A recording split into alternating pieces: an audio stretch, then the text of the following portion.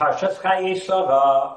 So as everybody knows, Rivka went to draw water. The first time she went to get water, she went to the well, says, she went to the well and she filled up the water. Hey, why did it say Vatisha? She drew up the water.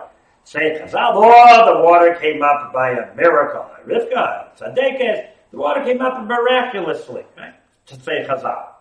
The Rambanan, many others point out, and later when she was drawing the water for Eliezer and the camels, there the Torah specifically says, Vateva, she went to the well, Vatish'av, and she drew up the water. Seemingly, no miracle. She had to draw the water up herself.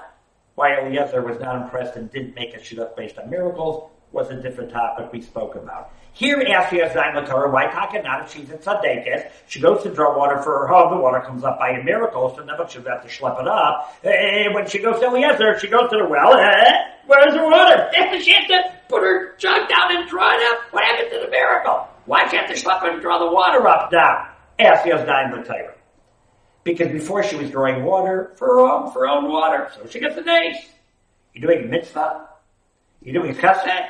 From Sarah the reward is based on a tsar. You're trying to do a chesed, trying to help somebody else out. You're trying to get a mitzvah accomplished. You're involved in a project with Sorchei Rabin, and it's going hard. That's a sign that it's a mitzvah. And Kosh Baruch Hu wants to make sure that you get as much schar as absolutely possible. Have a wonderful Shabbos from Yerushalayim. Looking for more shiurim? RabbiYFeigenbaum.com. Comments or questions? Just email me, RabbiYFeigenbaum@gmail.com. Thank you.